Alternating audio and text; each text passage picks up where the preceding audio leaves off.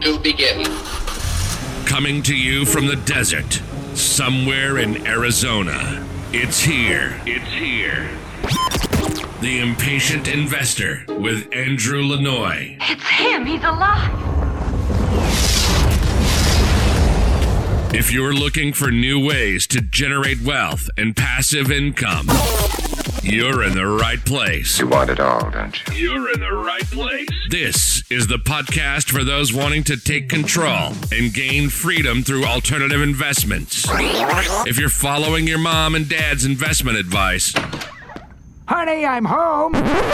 Yeah, this isn't the podcast for you. Do you know what time it is? Why, yes. Yes, I do. I know what you're thinking. This is going to be unbelievable. It's time for The Impatient Investor with Andrew Lanoy. Andrew Lanoy.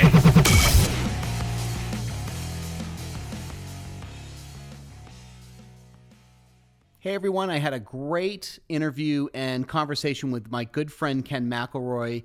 Ken is the CEO of MC Companies. They own and operate about $1 billion of residential real estate, ground up development and construction. He's also a rich dad advisor, best-selling author, and all-around really great guy. Hope you enjoy. Hey Ken, welcome to the show. How you doing, man? Hey, how's it going, brother? Good, doing good.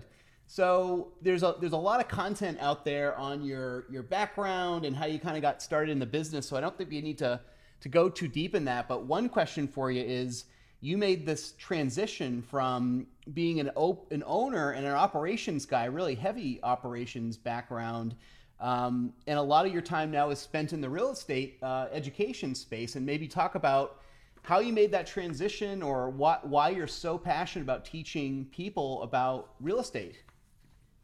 Sure. Well, the truth is, the market has cycles, as you know, and so I've been in it long enough to, be very, very, very busy when we're buying. And the last couple of years, as you know, we haven't bought anything, and so we own right around just under $1 billion worth of multifamily and commercial and self-storage, and we build them, we buy them, we do value adds, we raise hundreds of millions of dollars through syndications. And but there was a time not to buy, so Ross and I, my partner, decided to kind of hold off on that. And the truth is I'm in massive personal development like yourself, and I've been meeting with all the rich dad advisors and all my friends, and we're just hunkering down, trying to make our companies better and make our personal brands better. And then I found myself just having the time, especially with the pandemic, just literally having the time. And, I'm not on a plane, and, I'm not, meeting with brokers and touring properties and doing all the things that I had been doing. And so I just literally had the time to do it. So I figured, why not? Because there's a lot of people out there that don't have the experience. So it's easy for me just to get on and talk about, real things that we're doing and their real stories instead of hypotheticals. So it's been really, really fun. That's so great. And yeah, we'll leave some links to your YouTube channel and website down in the show notes too. So we're obviously in this crazy, time. We're not really in a recession. It's maybe not a pandemic. Who knows what it actually is. But we're September 2020 right now.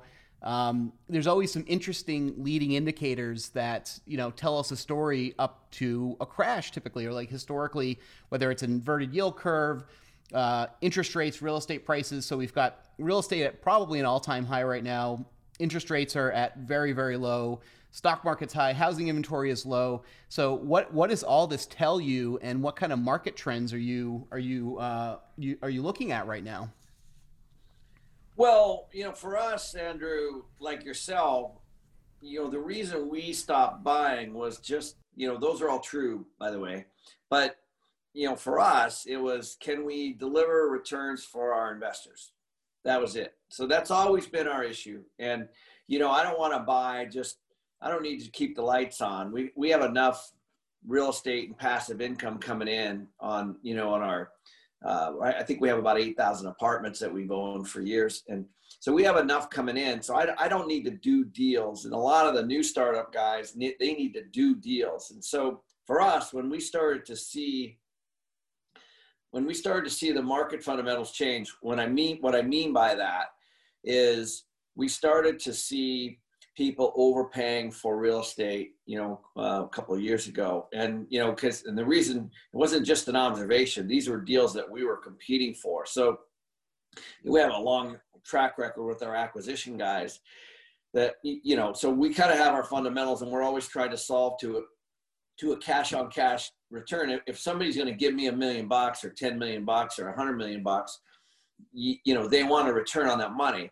And the return is the real estate you buy. And so, it's just math from there, it either works or it doesn't work. And so we saw that then, which is why we kind of backed out, and the Federal Reserve kind of propped it up with interest rate lowering, and they were already low. And then and so unfortunately they don't really have anywhere to go anymore on that, which has been really good, because then we spent the last 2 years refinancing everything that we had. And so that's how we got to where we are. And so now, to answer your question directly, what's happened is this COVID pandemic, or, whatever you want to call it, I think it's kind of accelerated. I call it an accelerator, things that were already problematic or already happening before our eyes that happened kind of in slow motion. Like Amazon was already taking down retail. It should be no surprise that malls and retail are in big, big trouble, as an example. If you really think about it, I've been watching that for years. Retail has been struggling for years. So there's new things too, of course. But so what's happening right now is, the country got shut down, well, kind of the world got shut down, and a lot of people don't have adequate savings and reserves personally. And so if I'm sitting there with, maybe I'm thin, and maybe we got two working, or I'm single, or whatever it is, and I got a little bit of equity in my house, if I even have a house, and my employer's kind of on the block, or my future income is kind of on the block, I'm going to hunker down. I'm going to sit back and kind of see what happens. I'm going to take the PPP money, or the EIDL money, or the unemployment money, or whatever whatever the government's going to throw at me, I'm going to take it. And I think that's what we just went through. And so I don't really believe that we've really seen what's going to really happen. And I don't want to scare anybody, but the truth is, we got 30 some million people on unemployment. We have hundreds of thousands of businesses that have already closed, according to Yelp, and according to, all these different services that track it. We have 4 million people doing mortgage forbearance. We have, and 2 million of those are over 90 days delinquent. So we have all these things happening at the same time. And then I also think there's going to be some new behavior coming up, whatever that means. I mean, I know friends that, I have good friends, and some of them are really, really concerned about their health, and they're hunkering down in their home, and, they're not going to go fly or go into a hotel or go on a cruise ship anytime soon. And I have others that are, they don't believe it, or, so, like yourself, we know people on all sides of the spectrum. And so I just think people's behaviors are going to be different. And then I think employers are afraid of liability. But I look at things like, restaurants are thin already on the margins. And so how does a restaurant survive when, they have to socially distance their tables? And, so there's a lot going on. And I just believe that, we're going to have a pretty rough 2021 on a number of levels. And on the other side of that, though, there's businesses that are doing really well, and killing it. So it's gonna be a great time for real estate, I think. But you got to be super selective and buy in the right markets, and be careful you don't catch a falling knife, on markets that are going down. Right now, the most apparent are the urbans. I'm near Seattle right now, which is where I grew up. I'll be there this weekend. Seattle, Chicago, New York, LA, people are just flying out of those places at the moment. And you know, it's creating some, you know, I would consider to be short-term, you know, drops. So people are hunkering down. I don't blame them for not wanting to list their home. I don't blame them for not wanting to move right now, because they don't, you know, they don't know if they're going to work or, you know, where they're going to be. And so that's why listings are down, and that's why prices are going skyrocket right now. You know, Yeah. Inventory is the lowest it's ever been. You know, a little further to that. So obviously there's this big, you know, exodus happening in a lot of the big markets, just like you said, New York and California.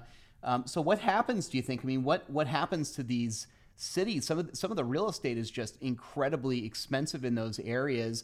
And obviously if you're working from home, you know, you're a Google engineer making a couple $100,000 a year. Do you really want to pay $4,200 for a, you know, apartment in Cupertino or whatever, when you can go get a pretty nice house in Salt Lake City or even here in Phoenix for a heck of a lot less? A lot of these cities historically have been pretty resilient. I mean, what happens to these cities over some amount of time when all this kind of exodus, I guess, stops?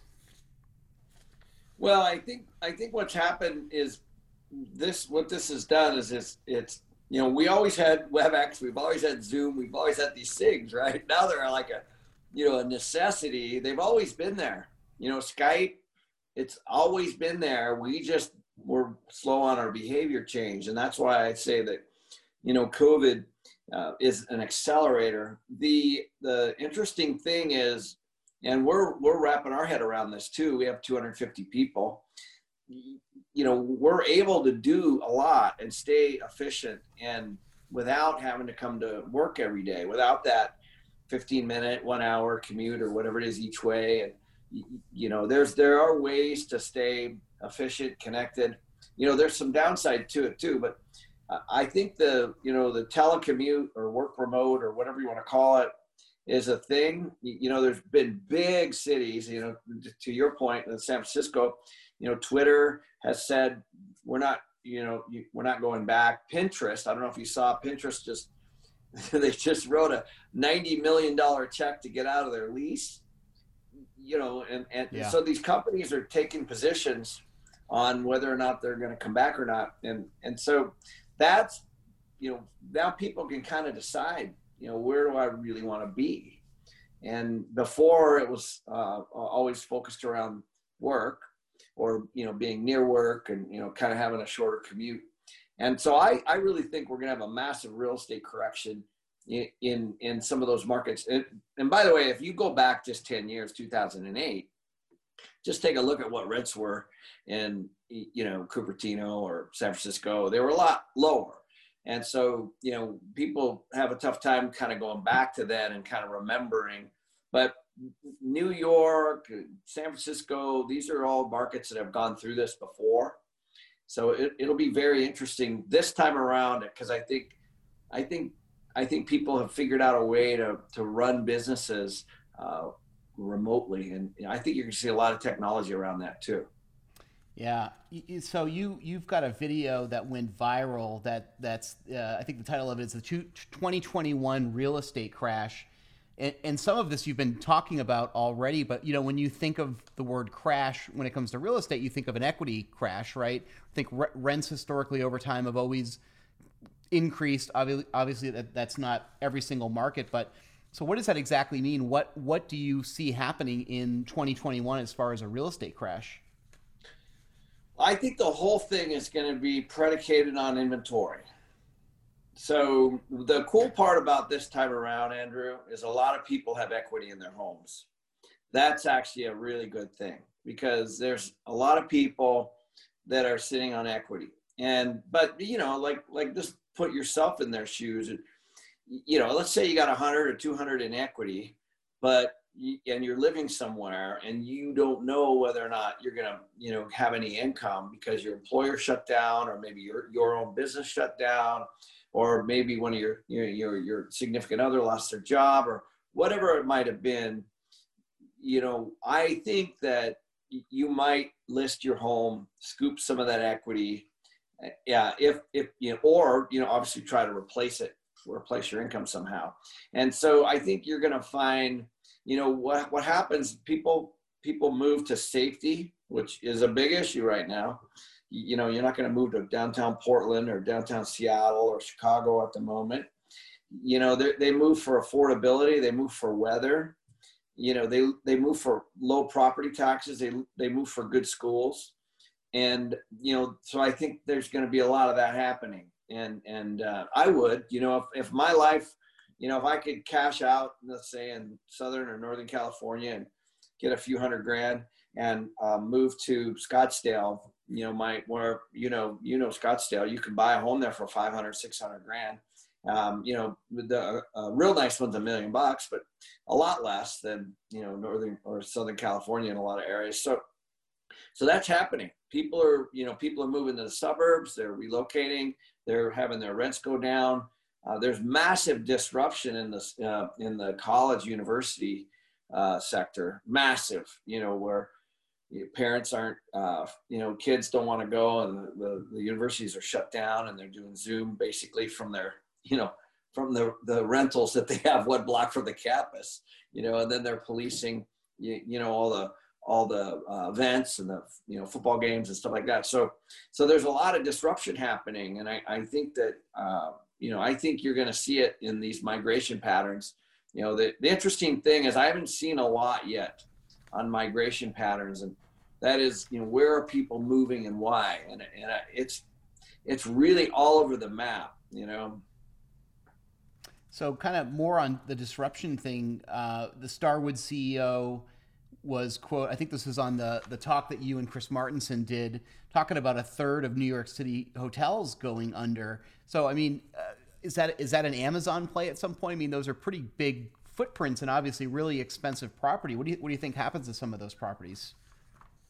I don't know. If a lot of those hotels have been repurposed over the years. I mean, New York's a very resilient city year over year over year. It's just going through what it's going through at the moment. I remember, it was bad when I remember as a kid, it was dangerous to go there, and Giuliani kind of cleaned it up, and it's obviously when that happens, people like to go. So I think whenever you take that kind of product out of the market and it closes, then it obviously lowers the amount of product in the market. But the big issue is going to be who's going to go there. I don't really want to go there anytime soon based on the defunding of the police and all the other things. I'm not trying to be political, but just for my own personal safety, I want that. I want to go places that are safe, and I don't know if New York is or isn't at the moment, but it would probably be a city I'm going to skip for a while. And same with Chicago and, some of the others. So I think people are going to do that. And I also think that businesses are trying to figure out what it is that they're going to do. Do they need to have the big floors or high rises in New York City? And do they need to be paying the big rents? And can they run their businesses remotely? Can they save money? What about their employees? And if all that stuff happens, then I do think there'll be less hotels needed. And, it's kind of a combination of all these levers that are being pulled at the same time, on the safety side, on the tourist side. Tourism is a big, big deal in New York. Business is obviously a massive deal in New York, but it's a mess. I was on the phone 2 days ago with my friend that runs the real estate for Goldman Sachs, and he's in the Hamptons, and they've been there since June, and they're not planning on going back anytime soon. And he's rolling pretty well, and so there's going to be a lot of people that I think it's going to be a filtering out, but those hotels people are going to lose money in those hotels. They're going to lose their equity. Those are going to go back to the banks. And at some point they'll be repurposed, I would guess. Could be, who knows, depends on who the next person is and what they do with it. Yeah. So I guess, you've talked about 2021 exposure, and there's this massive job displacement, which all ties into this. You're talking about malls being closed down, a pretty big percentage, and just like you had said, whatever the number was for restaurants and small businesses getting shut down. You think it's hard to say what the country is going to look like in 5 or 10 years, just as far as certain segments of the job market gone. Like, all of my friends in the concert business are not working right now for the most part. Sports, like, slowly starting to come back. What happens? Do you think more entrepreneurs step in at this point and work on creating jobs? There were certainly ones that happened during the subprime crash where there was like an Airbnb or Uber. So I got to think that there's so many more problems now than there was 7 months ago, right? What's your take on that? Do you think entrepreneurs are going to kind of step up and really work to create more jobs? I do. I think this is going to be an interesting time because I think it's going to largely, I think a lot of people are going to realize how at risk they were with their paycheck. And we've been talking about this. You and I talk about this all the time. You need to have multiple streams of income. You don't have to quit your job, but you need to have multiple streams of income. And so when you are reliant on one thing and, it's not yours, you're not controlling the income and the expenses, I think that's risky. And that's proved out right now. And so there's going to be lots of people that are just going to dig deep, I believe, and try to figure out, how is it that I can, survive during this period of time. There's already 3 million people that have moved back with their parents or grandparents since March. And we're at 32 million people so far. So think about that. 32 million people are now living with their parents or grandparents, the highest ever. And things are disruptive. So yes, I do believe that. I think like if that happened to you or it happened to me, we would figure out a way to get out of our parents' house and make some money somehow, some way, no matter what. And so I do believe that's going to happen. I think millions of people are going to hopefully, instead of get depressed, they're going to say, okay, I need to dust off and figure out, what this new chapter is going to look like for me. And they're going to go for it. And some of those are just going to turn into remarkable companies, I believe. Yeah. And you had said, I thought this was pretty interesting. It's pretty dark times for a lot of people out there, especially if they're out of work. And just like you said, they don't have savings, and it's just a hard time for a lot of people. You had said, and I think this was with Chris Martin, so you said it's a wonderful time and people should be where they want to be, really focused on the opportunities that are either here currently or kind of coming down the pike. Can you expand on that a little bit?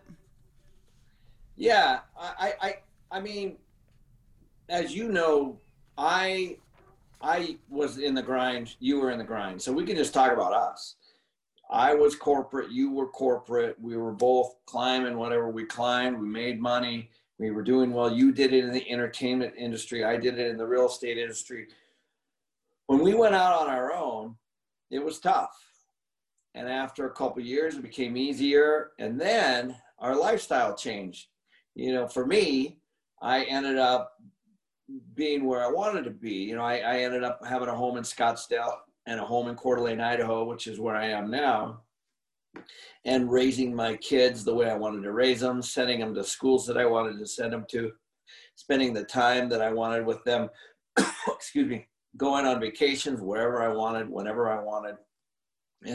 And so I think that people will start to realize that they now can do that themselves. They should be near family. They should be near water if that's where they want to be. They should be in the woods if that's where they should be, on a farm on 100 acres if that's what they want. And they can buy that for cheap and they can still be connected. So that's what I meant by that. And, Chris did that years ago. He did what he wanted to do. And he was plugged into New York and, high finance and decided to, basically be a little more remote and live a life that he wanted to live and grow sustainably and all that kind of stuff. And that's what I meant. I think that this is a time to evaluate the choices that you have. And I think that they were always there the whole time. But now the employers and the business is now such where you can still make money wherever you want to be. And that is, I think, really, really important for the psyche and for, just you as a person, because, being a road warrior and business and working your ass off all morning and all night it's not rewarding over the long haul. Right. So switching gears a little bit, you've talked about paper being dangerous when we're talking about currency. What do you think happens to the economy over time with all of this money that the government's been printing the last 6 months? Well, it's super scary. Whenever you add that much money to the money supply, it's concerning, obviously, because it's, again, a supply and demand thing. So whenever you add high amounts of something to something, typically the values goes down a little bit. What's happened initially is it's gone to people's savings accounts. So if you look at the savings rates, the personal savings rates, they've really jumped from March, which is awesome. People are now, this is what happens when you get furloughed or your employer closes or it doesn't make it. The people put money in savings. And so that's happening right now. When they start to get comfortable again, then that money starts to come out and starts to circulate. Then I think that's when we start to see inflation. So the money has to circulate, and there's cost pull and demand push types of inflation, and so you're going to start to see that, I believe, and you need to be careful about rapid inflation. The Federal Reserve just changed their standard just recently, where their target was 2% of inflation annually, and they've adjusted it to say that it can go higher. They didn't say how much higher; they just said higher. That doesn't include food or energy, though, right? Is that correct? Is that missing? Yeah, and that's as that's going up. I mean, I go into the grocery store and I'm like, man, this stuff's starting to get expensive, Right. Meat is $15, $16 a pound, $20 a pound now. And so all that kind of stuff is becoming more and more expensive. So to me, things are becoming more expensive, and all that additional money, in my opinion, is only going to make it worse. And the truth is that if the Federal Reserve's target inflation has been 2%, that people should just wrap their head around that, I think, because that means that in the last 20 years, they've lost 40% purchasing power of their money. Right. And salaries haven't nearly kept up with that, right? Yeah. So if you just wrap if you had 10 grand in the bank or 100,000 in the bank 20 years ago and it's still the same, it just buys less. So I think people need to understand that. They need to wrap their head around the fact that, but if they stick it into a hard asset, whatever that is, I'm a real estate guy, so I obviously love real estate. I love debt, good debt that's paid off by my tenants. Those are hard assets, because those fixed loans, if I borrow today at, $10 million from you, and I don't pay 1 cent of it down, it's still $10 million in 20 years.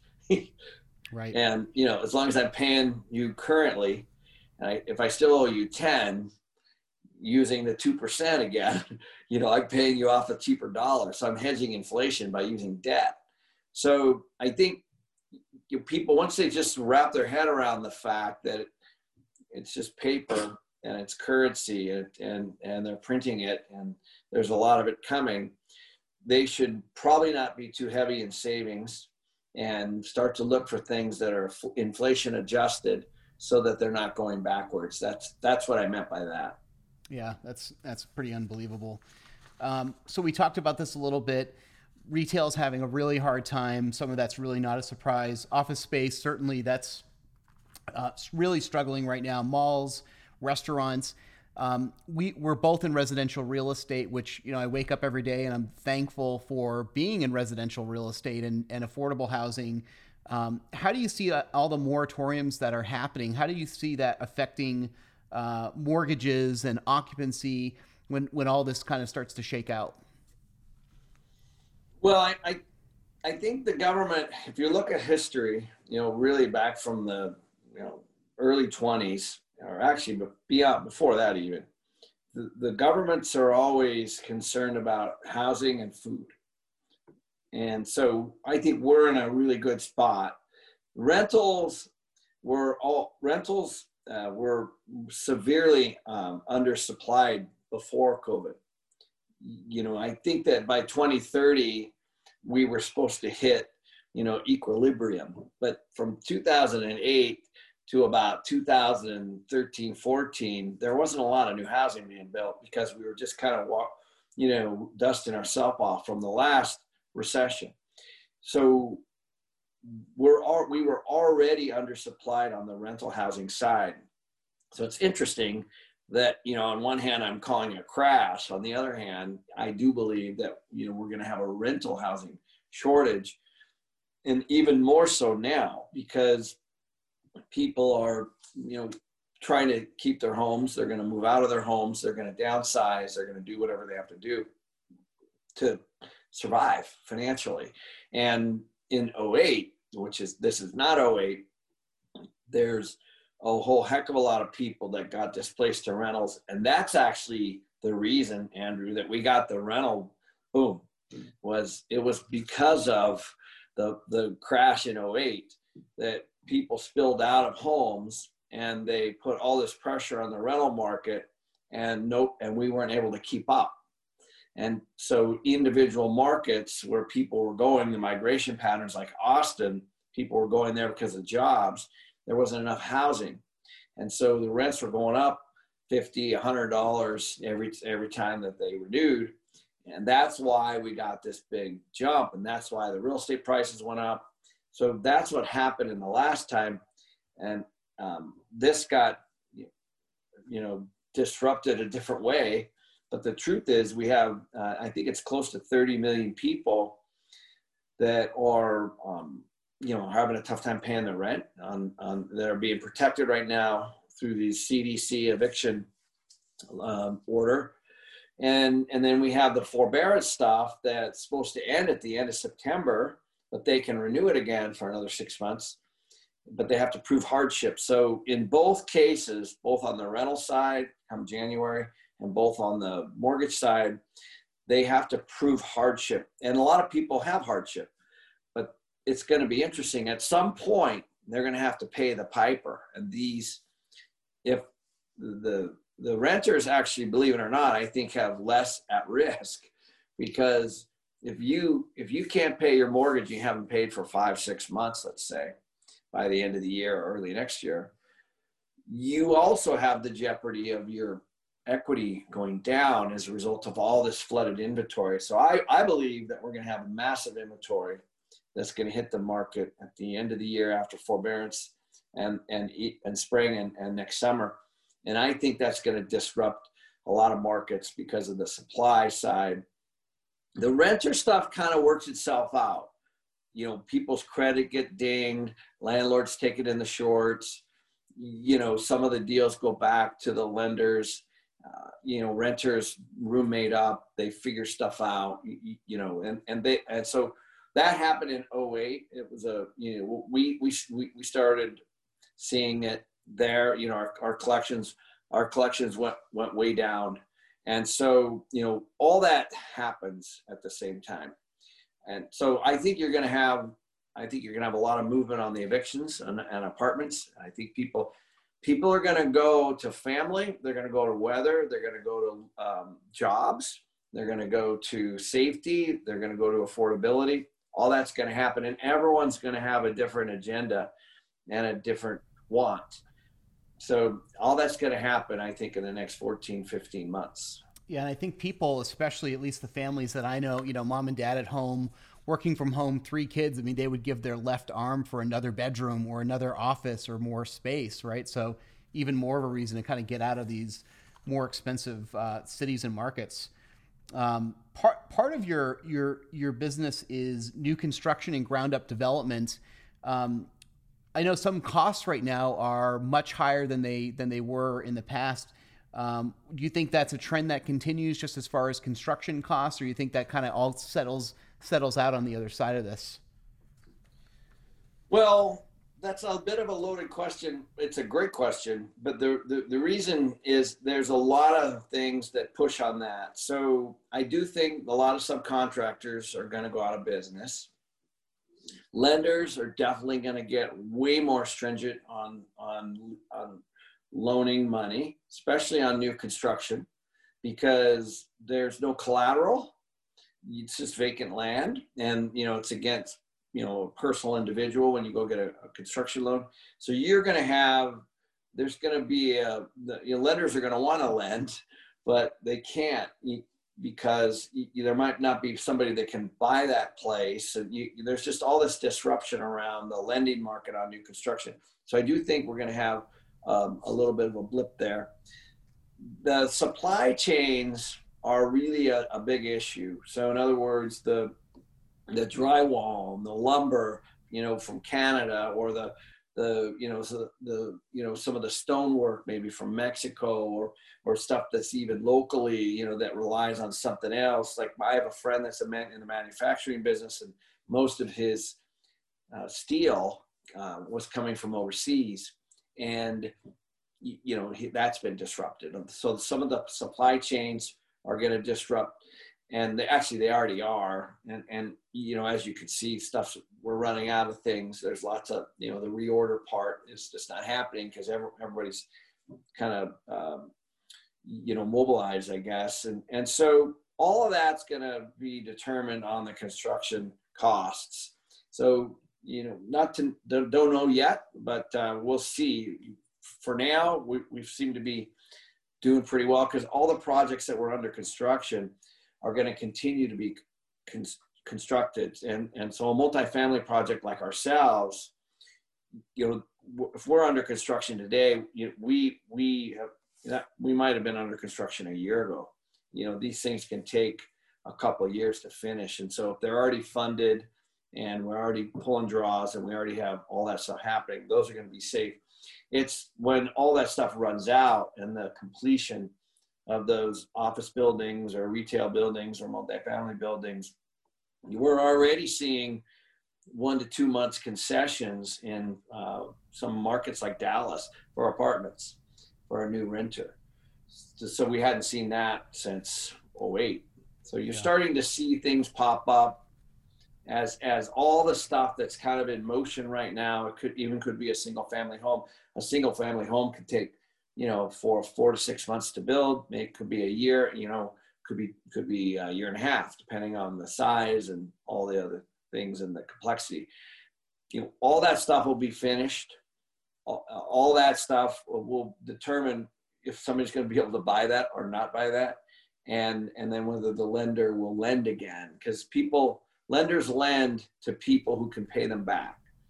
And so that's all a bit fuzzy as well. So it'll be interesting. Yeah. So one more question on the education side. There's always people that are getting into real estate education, real estate investing education. What would you tell people right now where they're looking to? Someone says, I want to invest in real estate right now in 2020. What's your recommendation? And assume that they're into personal development and can really learn and go the education route. What would you tell them? Well, real estate exists for people, so not the other way around.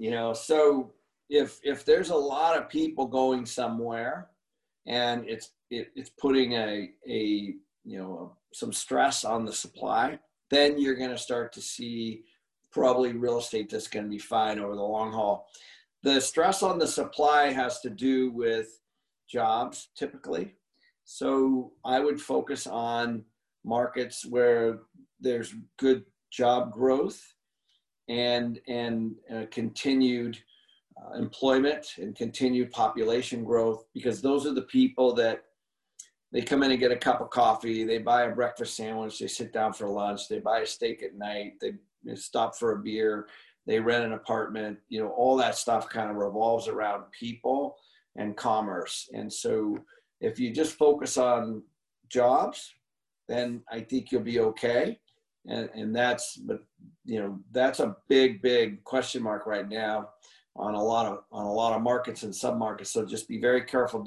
Be very careful not to chase deals that appear to be, really, really well priced. There's a reason. I'm starting to see a lot of product hit the market, and it's because sophisticated investors are exiting. Right. So to kind of wrap things up, I talk a lot about generational wealth and leaving a legacy behind. I think that really the two types of legacy to leave, one financial and the second being knowledge. When we first met, you had written a book called Sleeping Giant, which is really cool and kind of like a entrepreneur's tale. Your two boys were on the cover, young kids in kind of your suits, right? Like a really cool cover. Anything you want to talk about just with what that means, generational wealth or legacy? You're building all this content and putting aside the actual real estate part of your world. I mean, you're putting together a lot of very valuable content. I go and see, on Facebook or somewhere, and, people love it and they're asking good questions and you're answering questions and you're really giving back. So what does legacy mean to you or generational wealth? Well, I think a lot of people equate that with money. I do not. So I know, and hundreds of people that have gotten money from their parents, and they go out and they buy cars and they turn into drug addicts and they do all kinds of stupid shit, right? And so, giving somebody money without the tools to understand how to use it for philanthropy and for making more money and making other people money and educating, I think is the best gift. So that's what I've been focused on. And that's what I'm trying to do for people is, my journey was very humble beginnings. As you know, my parents didn't go to college, and of course, and they barely got out of high school. And, so I didn't grow up with any money, but I learned how to use it, how it works. I still have a lot to learn. I'm trying to teach that to my kids. That's certainly working. But I also want people to make good decisions, get some of that reoccurring cash flow, get some of that passive income that we talk a lot about. And then you can focus on the real things that are important the most, which is, in my opinion, your health, your relationships, your family, your friends, and then the real estate and the money should be working for you, and you should be able to do what you want. As and I think a lot of people think of it the other way around, is they work really, really hard and then they spend the money to go do what they want. I want that stuff to be producing what I want, so that I can literally take a look at, and now the only issue I have, Andrew, is managing my time. How do I want to spend my time? And that's really freeing, because you don't have to worry about the money.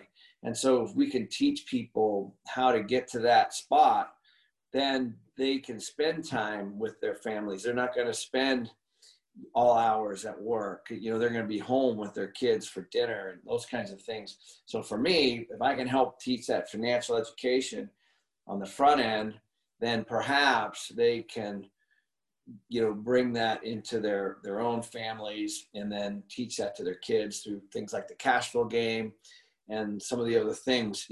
Their school does not set you up very well, for education.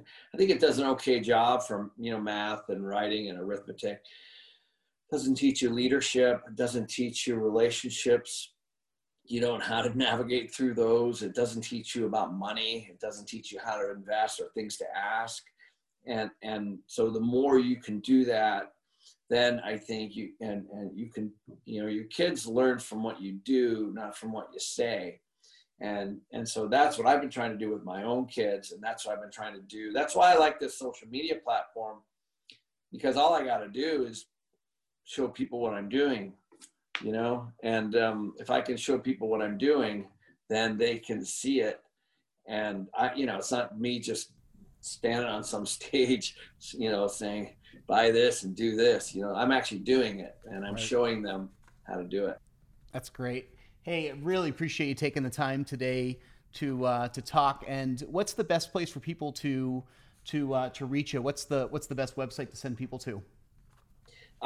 Just send everybody to kenmcelroy.com. So KenMcElroy.com.